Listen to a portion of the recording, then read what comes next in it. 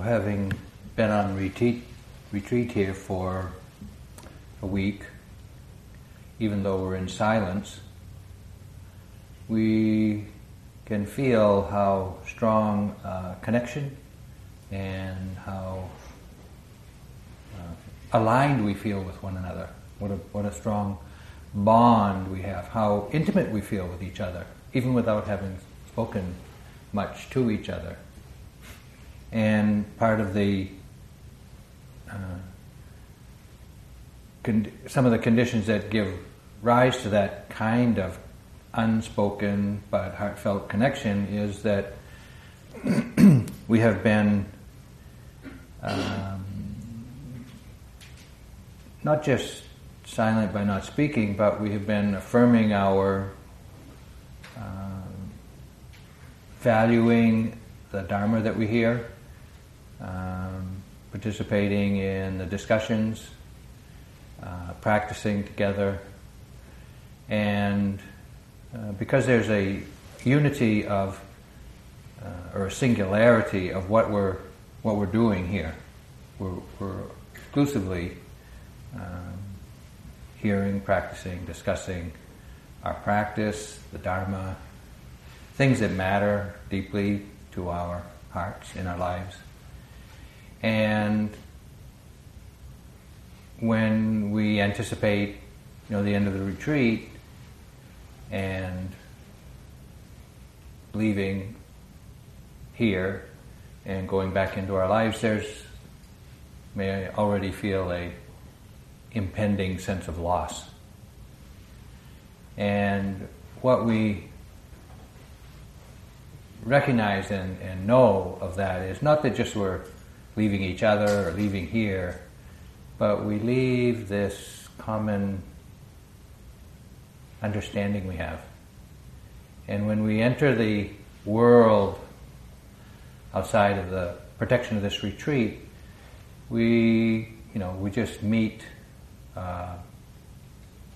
proliferation of ideas and behaviors and thoughts and activities, and our mind gets dispersed. Our mind goes in many, many different directions, and we deal with a lot of different energies and people, and we lose something. In part because our communication gets so dispersed and so dissipated, and it's not so singular, it's not so, maybe not so purposeful all the time. And a large part of our sense of leaving and what we miss is this dispersion. We just disperse into the proliferating mind, our own and the mind of others. And so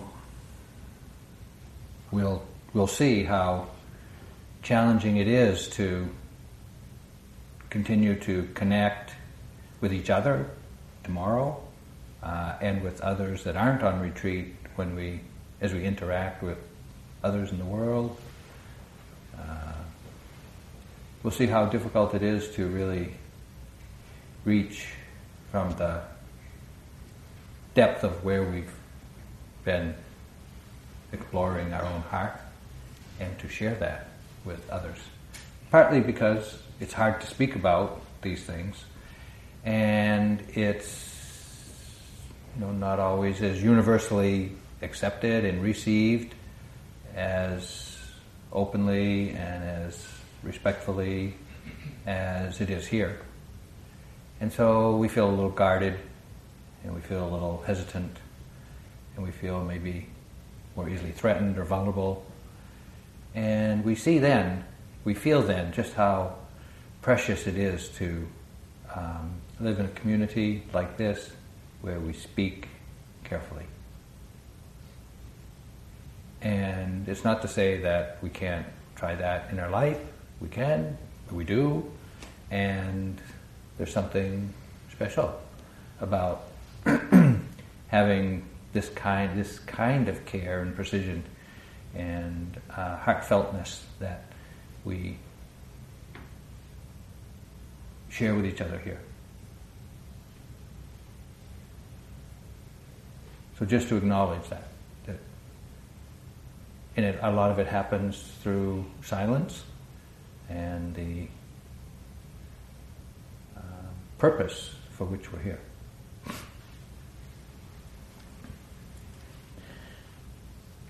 The Buddha, as I've mentioned in his Noble Eightfold Path, the practices to be developed to awaken to the way things are and to learn to live in alignment with the truth of our life includes 3 trainings. And one of them includes this training on right speech. Right speech being the kind of speech that leads to less suffering for ourselves and others. So, in some ways, we might think of the final exam of this retreat is tomorrow, as we enter the mainstream again. Can we remain aware? Can we check our attitude of mind frequently? Can we remain aware? Can we be as open in the world as we are here? Can we be in touch with ourselves? Can we share the truth of our experience? And can we take this awareness into the fullness of our life? Sometimes I think we just assume that we cannot. And yet, why not? So I want to speak about speaking tonight. And I want to speak about the 5 conditions for right speech, or the 5 conditions that conduce to speaking in a way that doesn't cause harm. I want to start by reading a poem by William Stafford, one of the great poets. It's called The Ritual to Read to Each Other. If you don't know the kind of person I am, and I don't know the kind of person you are, a pattern that others made may prevail in the world, and following the wrong God home, we will miss our star. For there is many a small betrayal in the mind, a shrug, that lets the fragile sequence break, sending with shouts the horrible errors of childhood, storming out to play through the broken dike. And as elephants parade, holding each elephant's tail, but if one wanders, the circus won't find the park. I call it cruel, and maybe the root of all cruelty, to know what occurs but not recognize the fact. And so I appeal to a voice, to something shadowy, a remote, important region in all who talk. Though we could fool each other, we should consider, lest the parade of our mutual life get lost in the dark. For it is important that awake people be awake, or a breaking line may discourage them back to sleep. The signals we give, yes, no, or maybe, should be clear. The darkness around us is deep.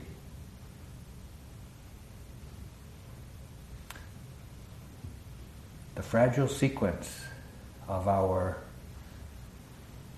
words to each other and from each other is fragile.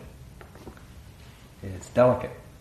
It is the warp and weft of our community, the tapestry of our community.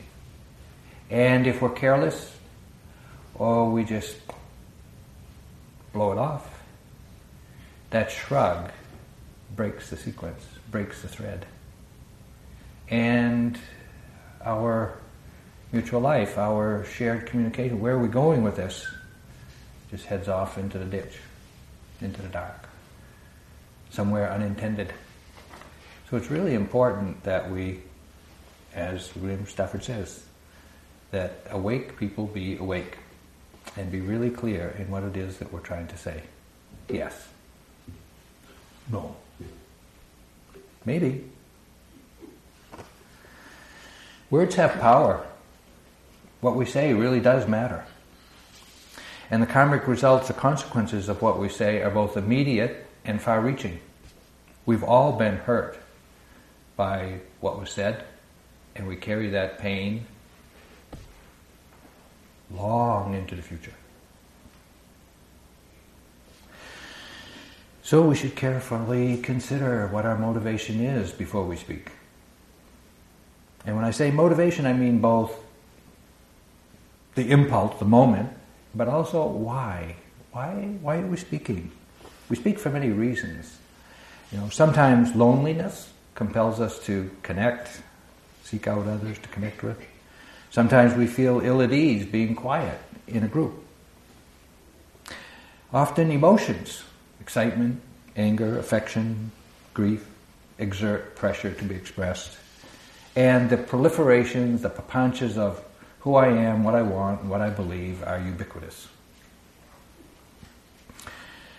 The intended effect of our speaking is equally wide-ranging. We can speak to inform, to perform, to connect, to share, to help, to impress, to deceive, to confuse, to intimidate, to titillate, threaten, excite, shock, subdue, entice, and so on. And often, we don't recognize where we're coming from when we speak. And these motivations, they are spoken loudly, even if we don't know what we're saying, or how we're conveying why we speak. So it's helpful to consider when you speak what it is that you really want. Do you want to be right? Do you want to be believed? Do you want to be helpful? Do you want to convey some knowledge? Are you trying to convince somebody of something? It's difficult to know what our motivation is in speaking. Conversation flows so quickly, so smoothly, that we don't even notice often where we're coming from or what the effect of our words has been when they've been received. If we're clear in our intentions and our motivation in speaking, and we speak carefully, then we don't have to feel remorse or regret.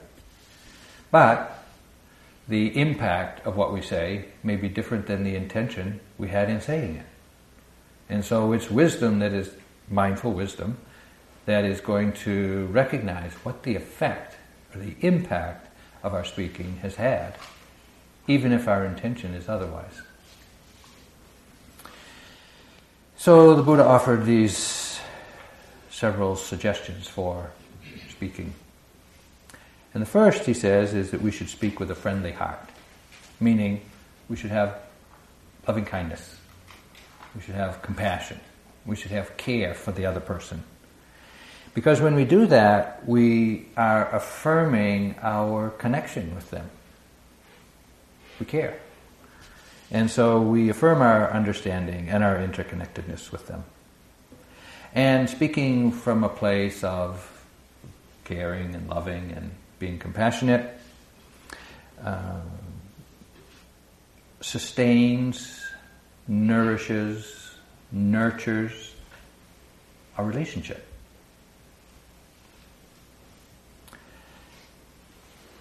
We develop the qualities of caring, of love, of compassion, even as we observe our own mind in practice. Because our own mind is talking to us all the time. And we're listening. And we're talking back to our own mind. And what is the tone of voice that you speak to yourself with? That's why we take these little, selfies and emojis and check it out. What are we saying to ourselves?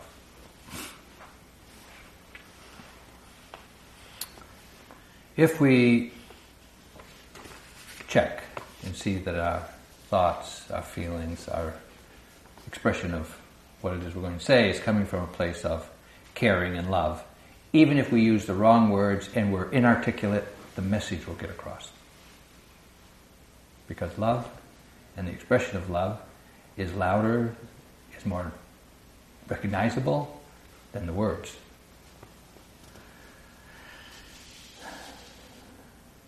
Speech which is not friendly is called, in the Pali language, pisunawada. And pisuna means fiend or demon. And it is mean-spirited speech. It is speech that is such as backbiting, it's malicious, it's slanderous. It's speech which is used to beguile, deceive, cheat, defame, malign, or damage another's reputation.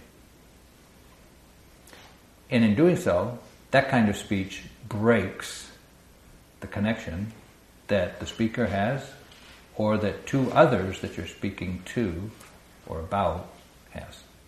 We may not think what we're saying has the intention of harming another, but sometimes we find ourselves speaking to someone about someone who's not present, things that we could never say to them in person. So it's a check. It's a little self-checking mechanism. When you find yourself speaking to someone about a third person that's not present, just ask yourself, could I say to them what I'm saying about them? And if not, consider what the effect of your speaking to this third person is having upon them. That is a really high bar when speaking. If you try, you'll see. When we heighten our awareness of the divisiveness of speech or the connectivity of speaking, we begin to restrain our habit of speaking, and we speak so as to nurture the connection and make peace with those who might be not at peace, even with ourselves. So, speaking with a loving heart can mend or begin to heal fractured relationships.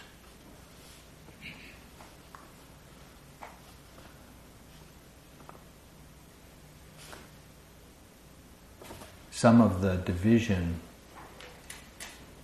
that we express in our speech is because of our attachment to views and opinions, to beliefs, to perceptions.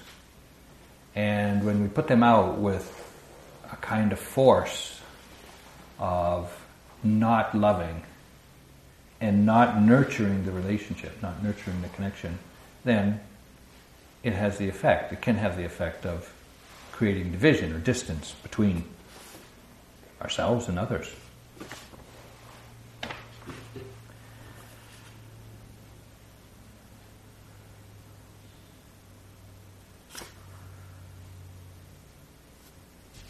Second condition for well-spoken speech is to speak gently, not harshly.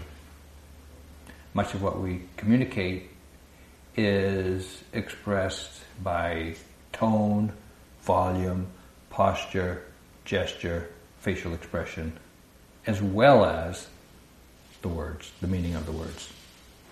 And so it's important to monitor, to be aware of all of that in speaking. Because so easily, as we all know, more is communicated by a look or a grimace or a sneer than all the words that we can muster.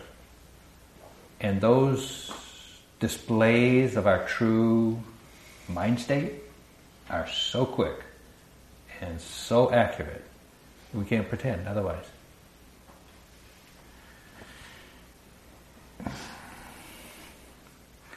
Speech which is not gentle is called farusawada, and it's crude, cruel, harsh, unkind, fierce, severe. When we speak in such a way as to curse, I must apologize, I sometimes do use pretty cursy language, but it's a habit, not well thought out. But anyway, sometimes speech which is crude, harsh, cruel, rough, fierce, curses, to belittle, to taunt, to shame someone for some quality or attribute that they exhibit. It can be their class, their race, their sexual orientation preference. It can be their size, shape, texture, color. And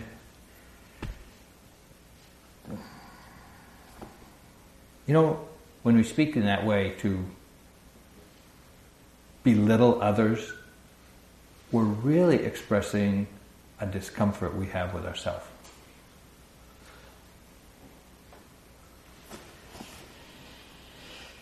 So, the biblical phrase, "judge not, lest ye be judged," comes to mind. It's not that somebody else is going to judge you, but if you're judging yourself. Okay, when we pay attention to our speech so as not to be harsh, not to be crude, not to belittle, not to taunt, then we speak in ways to reach the heart of the other person. To try to reach out. And it doesn't mean that we have to be just kind of like Pollyanna-ish, just like whatever that is. But we do speak in a way that is soft and gentle and loving and trying to connect with the heart. And the heart is really sensitive, as you know. And when we do, or as we even try to, then we create the space for intimacy. If we can be intimate with ourselves, we have more likelihood that we can be intimate with another. If we can't be soft and gentle with ourselves, it's going to be really hard to be intimate with others. So polite words engender love, create a feeling of openness and connectedness, and such speech is blameless, and often inspires others. It helps us feel at ease when we speak that way. So when we speak gently, we don't speak of others' faults. When I was in the monastery in Burma, Sayadaw U Pandita had invited a number of young monks. They were a little younger than I was 35 to 40, and they were 25 to 35. And they were, in some ways, some of the best monks of Burma. Number 1 or 2 in the national exams. Those who come to the meditation center and progress and have the most faith, practice, progress of insight. And they're just very bright. Their minds are just lit up. And so he invited them to come and train at the monastery to learn English and to train with him and to observe him when he teaches. And they were being trained to be not quite missionaries, but to be the resident Burmese monks in Burmese cultural centers around the world. Now, 25, 30 years later, they're in all the big cities of the world. There's a dozen here in the U.S. of these monks that were living in this little enclave in the monastery when I was there. And occasionally I'd have an opportunity to go see them for one thing or another, meet with them, talk to one or two of them, sometimes just to learn how to wear my robes when I first ordained, and there were a few other things. They loved to try to practice speaking English. So they were all too ready and willing to talk, but they weren't supposed to talk to the foreigners. So it was a little bit... I couldn't get them to speak about each other or themselves one bit. They wouldn't, and even though they were all bright and really exceptional, well known for their scholastic ability or their meditative capabilities, they wouldn't acknowledge it about themselves or about each other. And I really got the sense that they had this care for the fabric of their community, knowing that the fabric of their community is as fragile as every word that they speak about each other, to each other. Because once we let out, some harsh, some unkind, some cruel, some critical comment, you can't take it back. You can't take it back. It's out there. And it touches hearts wherever it goes. So we could say that the fabric of the Sangha is as fragile as the intention of any single member in speaking. So too with us. So when I first prepared this talk, I looked at the 227 rules for monks. Monks live by rules.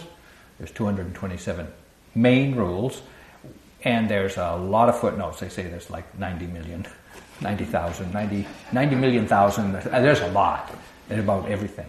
But there are more rules about speaking than any other topic. And some of the rules have to do with the actual liberation, the direction of liberation in speaking that interferes with liberation. But a lot of them had to do with preserving the harmony of the Sangha. How to speak, when to speak, what to speak of, who to speak to, in a way that would preserve the community of monks and their relationship to the nuns and their relationship to lay people. So there are a lot of rules. And there were the prohibitions against certain kinds of speech, which had some really colorful names, and one of them was called bean soupery. Like dinner? Bean soupery speech, which is mostly false and only slightly true. And they had a lot of other really fanciful names for different kinds of speech. But it just gives an indication of how important speaking is for preserving our sense of community, whether it's your household or your workplace or here or wherever, whatever community you participate in. The third condition for skillful speech is to speak the truth. And this is the precept which we've taken each morning. The fourth precept, to refrain from, to undertake the training to refrain from speaking falsely. And, of course, when you're practicing noble silence, as we are here, it's a little easier. But nevertheless, you may have noticed, when you do have the opportunity to speak, whether it's ask a question or comment or speak in a small group, how easy it is to embellish, exaggerate, confused by omission, and it's easy. I mean, it just is so quick that we don't think that we're creating or telling an intentional lie, but someone doesn't get the right picture. So as we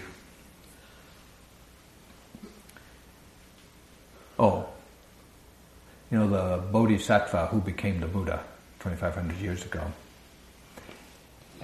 During the lifetime of a prior Buddha, Dipankara Buddha, eons and eons and eons ago, there was this ascetic, Sumedha. And he was a ascetic who had been practicing, an ascetic who was practicing in the forest. And it is said that he had perfected his practice to the point where if he heard a single word of teaching of the Buddha Dipankara, the Buddha of his day, he would have become fully awakened. But he went to town on his alms round one day and he saw that everybody was preparing for some kind of celebration, inquired what was going on, heard that the Buddha Dipankara was coming to town. So he wanted to meet this Buddha. And so he was assigned a section of the road to prepare, to sweep, and to have some flowers or whatever it is. And when Dipankara Buddha came into view, he saw through the through the power of his own mind, he saw the radiance of the Buddha. He saw the quality of heart and the radiance, and he just felt inspired to emulate Dipankara Buddha, and in his heart he had the aspiration to practice in order to become a Buddha.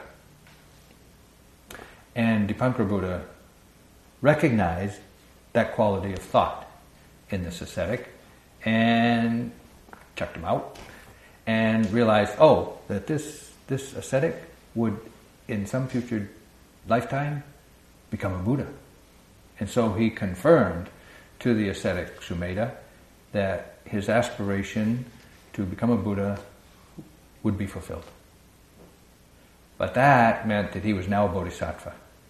And a bodhisattva doesn't get enlightened until they attain their own Buddhahood. And so for hundreds of lifetimes after that, Dipankara Buddha, the ascetic Sumedha's stream of consciousness, lived through hundreds of lifetimes in order to perfect the paramis, those 10 wholesome qualities of heart and mind that we too develop, practice in order to deepen our own understanding. Generosity being first among them, along with sila, keeping the precepts, truthfulness, patience, loving kindness, equanimity, resolve, effort, patience, and the few that I can't remember. Among them is truthfulness. And it is said that in all those hundreds of lifetimes, from the time he was the ascetic Sumedha until he became the Buddha Gautama of our time, those hundreds of lifetimes, he never didn't keep and speak the truth. Hundreds of lifetimes. Always kept this precept to speak the truth. Because after all, what we're doing here is practicing the Dharma. The Dharma is the truth. And we're practicing in order to realize the Dharma, to realize our own truth. And how can we really expect to discover the truth, to realize the truth within ourselves if we can't speak it? So I'm going to ask you a couple of questions. We know the power of those who speak the truth, whether it's Martin Luther King or Aung San Suu Kyi or Nelson Mandela or others who just have this resolve and this capacity to articulate the truth for them or what they see and how it is. And we know that those, and if you know others in your life who have a real commitment to speak the truth, they have a power. So, the question for us is, have you made a commitment to yourself to always speak the truth?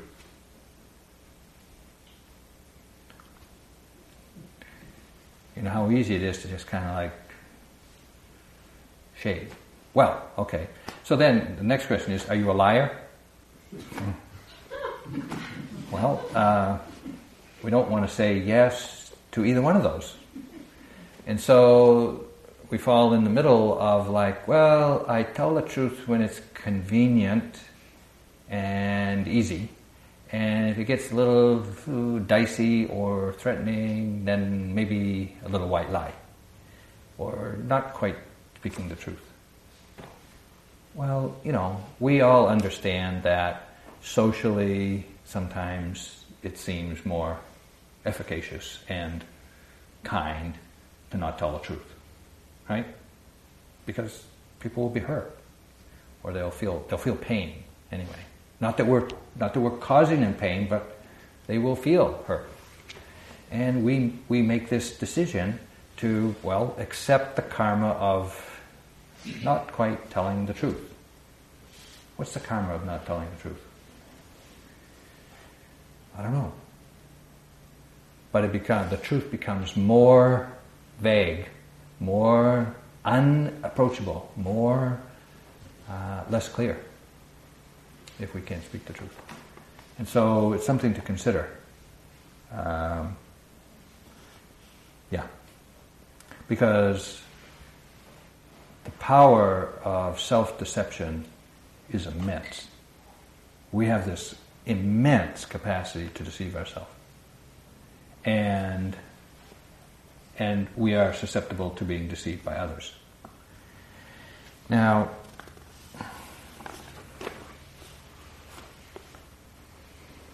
we live in a culture that thrives on deception, that condones deception, that expects deception, whether it's politically or out of Wall Street or Hollywood or whatever.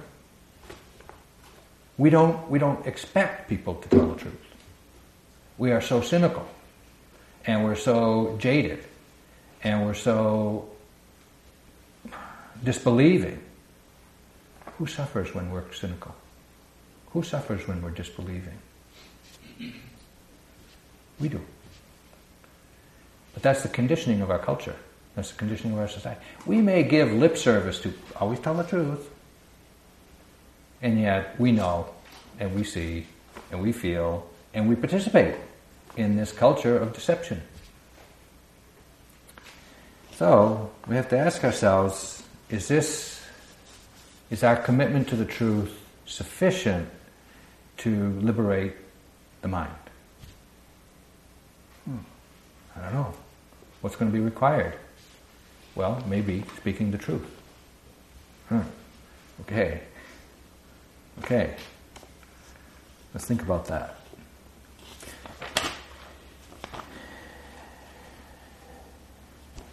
There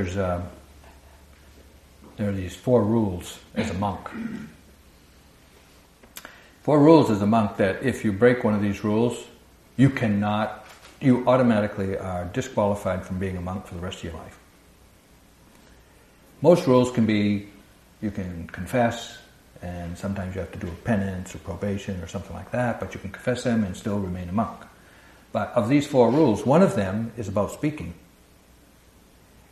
Now think about this. These are men, monks, and nuns, women, who have made a commitment to really devote their life to awakening.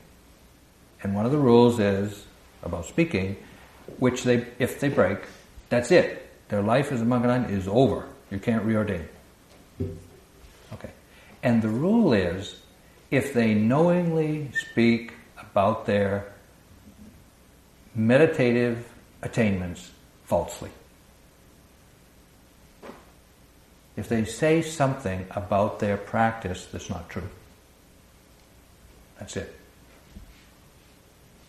Why would that be so significant? Why? I mean, they're just kind of like stretching the truth a little bit. Well, it's because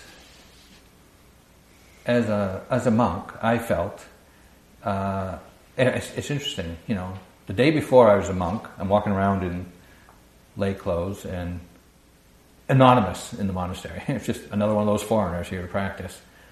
And the day I shaved my head and put on robes, it was like instantly people stopped paying respect to you, stopping to bow to you, and because you're no longer personal Steve, you now become a representative of a commitment to awakening, to the Dharma. You're an example of that kind of commitment and integrity of practice. And that's the role you play in lay people's life. They look to you, they respect you, they value you, they honor you, they support you, because you are an example to them of at least the aspiration to being a good human being, a noble, or whatever, however you want to understand that. And when we speak falsely, or we mislead, or we kind of deceive people, that threatens their faith. And it's not just their faith in this lifetime, but if they lose faith in the possibility of living with integrity, practicing with integrity, sincere and genuine aspiration for awakening, if they lose faith in that, that loss of faith may accompany them for lifetimes. And so, my carelessness as a monk can damage someone's aspiration for awakening and the end of their own suffering for lifetimes. That's an awesome responsibility. And so too, we should consider, even though we're not monks and nuns, we should consider how we speak about our own practice. Speaking to others, speaking to teachers, speaking to each other, speaking to people that don't practice. So that we're not misrepresenting, we're not making more of, we're not putting down, we're not deceiving, but we're accurate in how we express our commitment and understanding of practice. Ryokan was a hermit Japanese monk. I'm not sure which century, but a long time ago. Poet. He says, if you speak delusion, everything becomes a delusion. If you speak the truth, everything becomes the truth. Followers of the Buddha's way, why do you so earnestly seek the truth in distant places? Look for delusion and truth in the bottom of your own heart.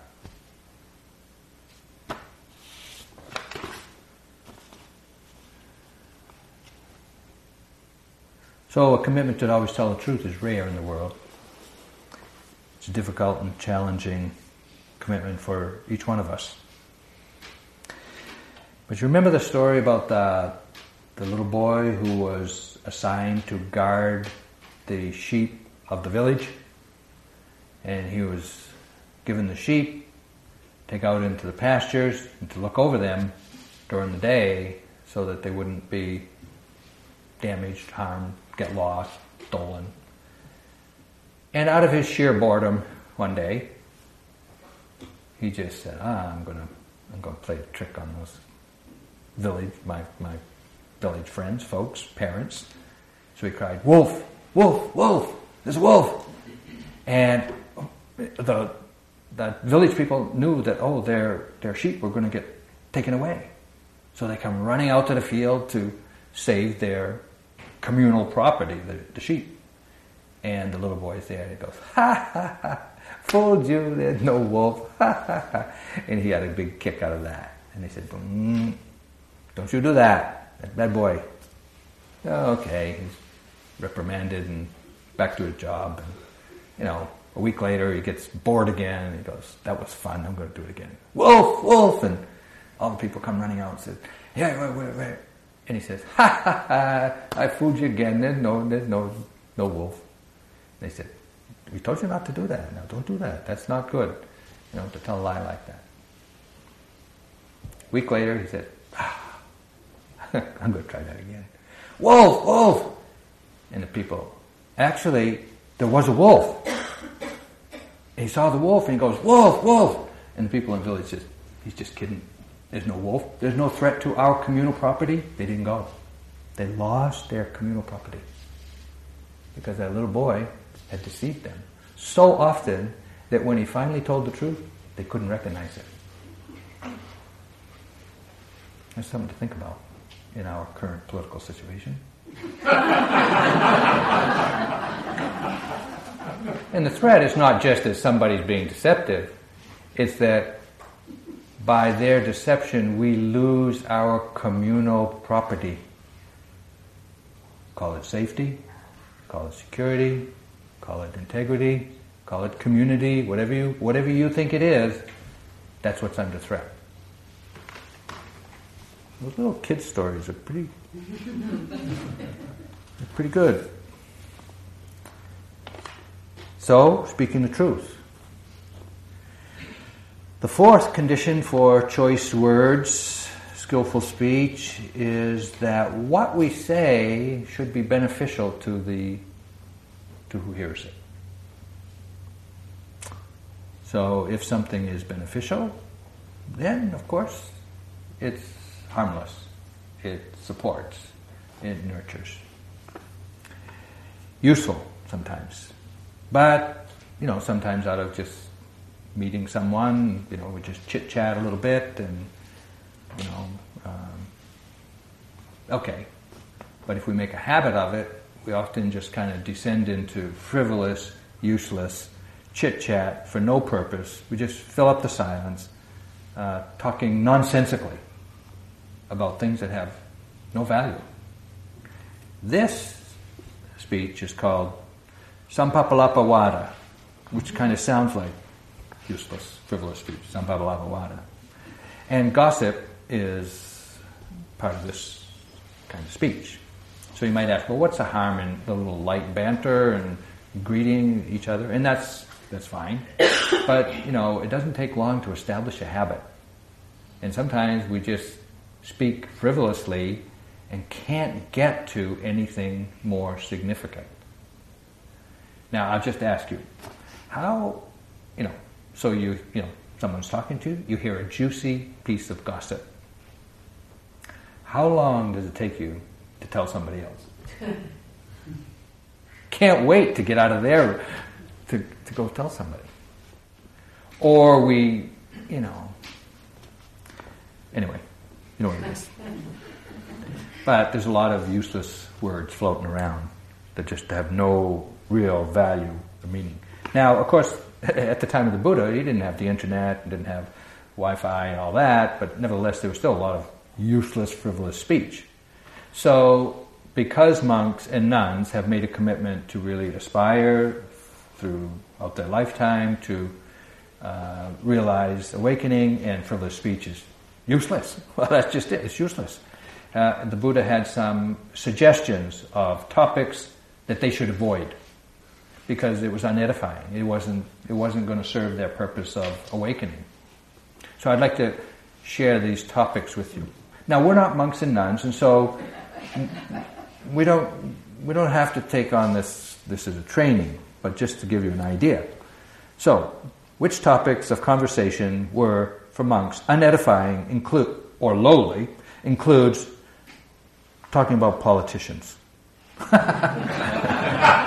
Well, he said kings and ministers, but politicians, robbers or other criminals, armies and wars, dangers, food, drink, clothes, beds, garlands, perfumes, cosmetics and jewelry, relatives, the opposite sex or whichever sex you're attracted to, heroes, the deceased, villages, towns, cities, countries, street and well gossip, philosophical speculation on being and non-being, and random and desultory chat that lacks a definite plan, regularity, purpose, and isn't committed to anything. Okay. There goes Hollywood, there goes all newspapers, all TV, all magazines, and most fiction. Now what's left? Really? Think about what's left. Well, the Buddha had a list of topics that were edifying and supportive of those who wish to awaken, uplifting, suitable for Dharma-farers. Now, this is talk of simplicity, contentment, seclusion, stillness and quiet, strenuous practice, the virtue, practice living virtuously, concentration, your understanding, the deliverance of the mind from suffering, the Dharma. So, after you get home this weekend, maybe Friday night, Saturday, you're going out with friends, maybe you could suggest one of these topics as a uplifting topic for your conversation. Sounds ridiculous, doesn't it?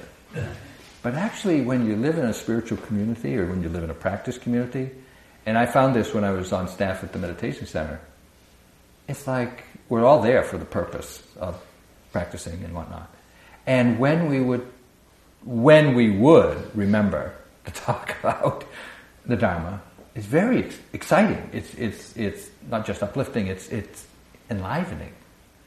And when I was teaching the 3-month course at IMS for all those years, first couple of years I was teaching it. Oh, geez, we had weekly teacher meetings, and they were just long, tedious, dry. There was just I can't remember what the heck we were talking about, because it's like who's going to give what talk, who's going to give the instruction, what day off this week, and just business, how we're going to run the retreat.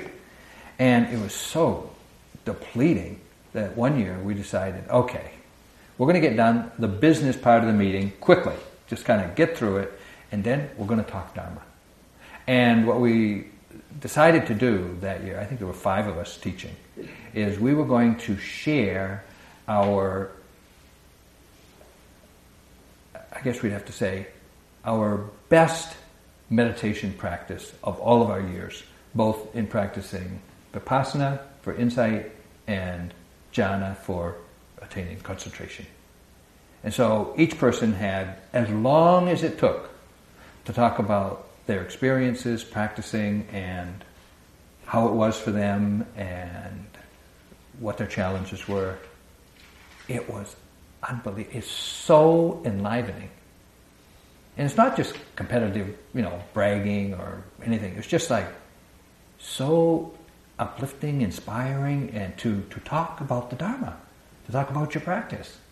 And now it's a regular thing, is to talk about practice. And you'll see how really uplifting. Uplifting doesn't sound quite right. That sounds kind of something. Energizing. Really brightens the mind. And I've had this experience, and I think every teacher that I know of has had an experience like this, where sometimes it occurs, you're teaching a retreat, and it's your turn to give a talk in the evening, and you feel like not up to it. Whether you're tired, or you're sick, or you're just out of it somehow. I mean, being human, and you just feel, but, it's your turn to give a talk, so you got to give a talk. And, you come in with your notes, you sit down, you start talking, and maybe you have symptoms of, you got a sore throat, you got sniffles, you got aches and pains and whatnot. Inevitably, you give a talk, at the end of the talk, so energized, so awake, no symptoms, totally healed. This happens a lot.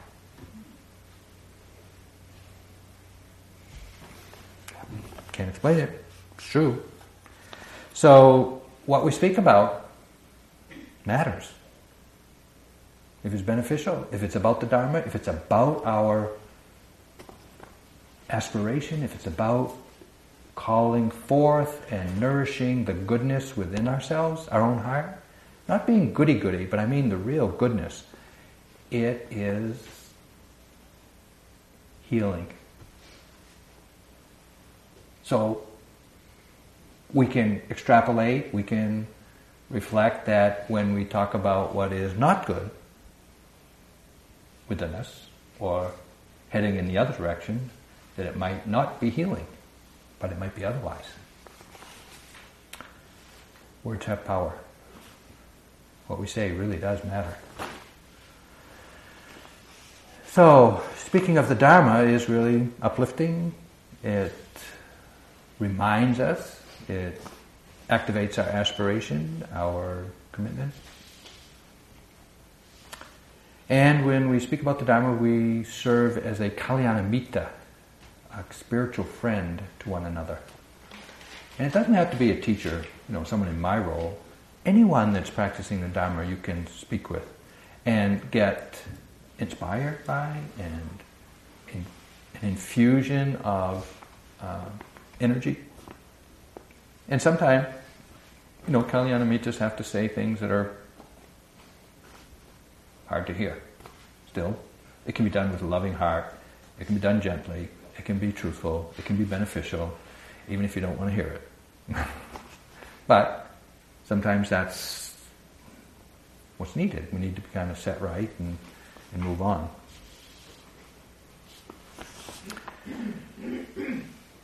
So, the fifth condition for well-spoken speech is to speak what you have to say from a loving heart, gently, what's truthful and beneficial at the right time. Now we need to be prepared that the right time may never arrive. And even though we think it's urgent, it's beneficial, it's necessary, it's helpful, and we can do it lovingly and whatnot, and it might never be a right time. And we have all been in situations where, in the heat of the discussion, to say what you really feel, that seems like it's really loving, and it would be beneficial for you to hear this, or it'd be beneficial for me to say this. And if we say it, of course, it doesn't. Nobody gets the message. All they hear is the anger, they hear the urgency, they hear the stridency, and they don't get the message. And so, having the patience to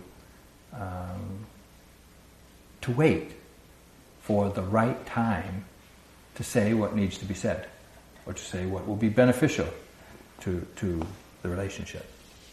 As U Pandita says, nothing is accomplished without patience. And we know that. You can't bake bread if you don't have patience. You certainly can't write a book or raise children. And it said that after the Buddha's awakening, as monks, as men wanted to become monks and ordained into the order of monks, that for the first 20 years, they were all so well behaved, there didn't have to be any rules to guide the life of the community. There was just one kind of informal rule: be patient. And then after 20 years, some of the riffraff started signing up and getting ordained, and people who weren't fully awakened yet, and they had to have some rules. And in fact, there was a group of monks. I can't remember what they were called. There was some name for them. There was a group of monks. Their sole purpose was to get the Buddha to make new rules. So they would do whatever they could to just act out in such a way as to see if they could get him to make a new rule.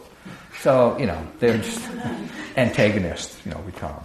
So, there's whatever the footwear was of the day, they decided to add another layer of sole to their sandals.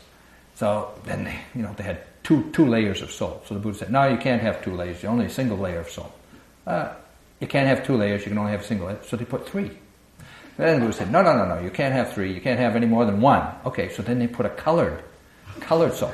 And they just got the Buddha to make all these additional footnotes to each rule. So they were just, they were real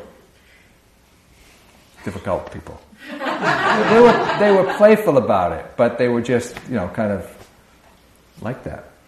Anyway.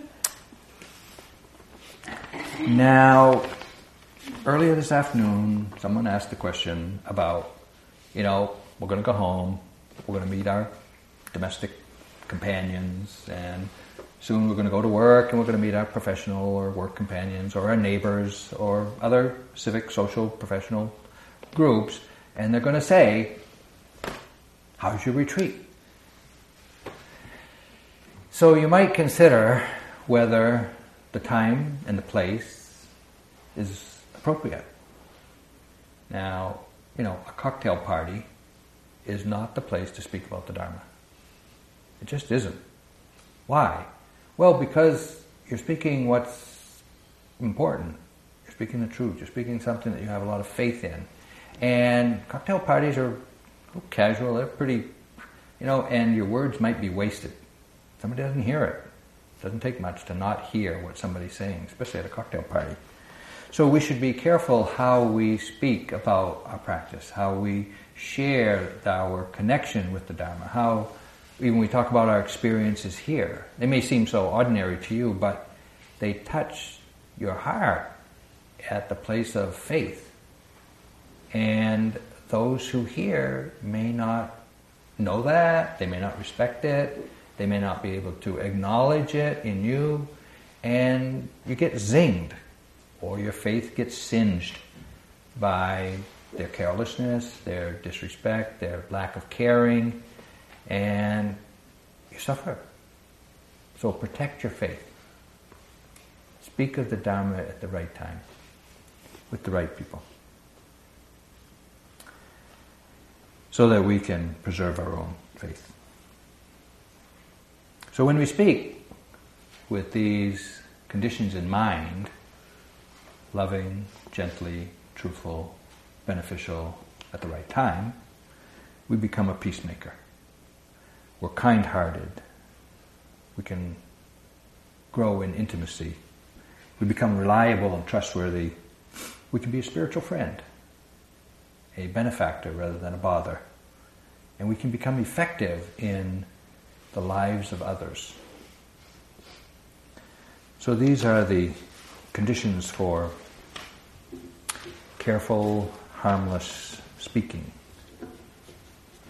And to remind you again, as William Stafford said, I appeal to a voice, to something shadowy, a remote, important region in all who talk. Though we could fool each other, we should consider, lest the parade of our mutual life get lost in the dark of our own heart and mind. For it is important that awake people be awake, or a breaking line may discourage them back to sleep. The signals we give, yes, no, or maybe, should be clear. The darkness around us is deep.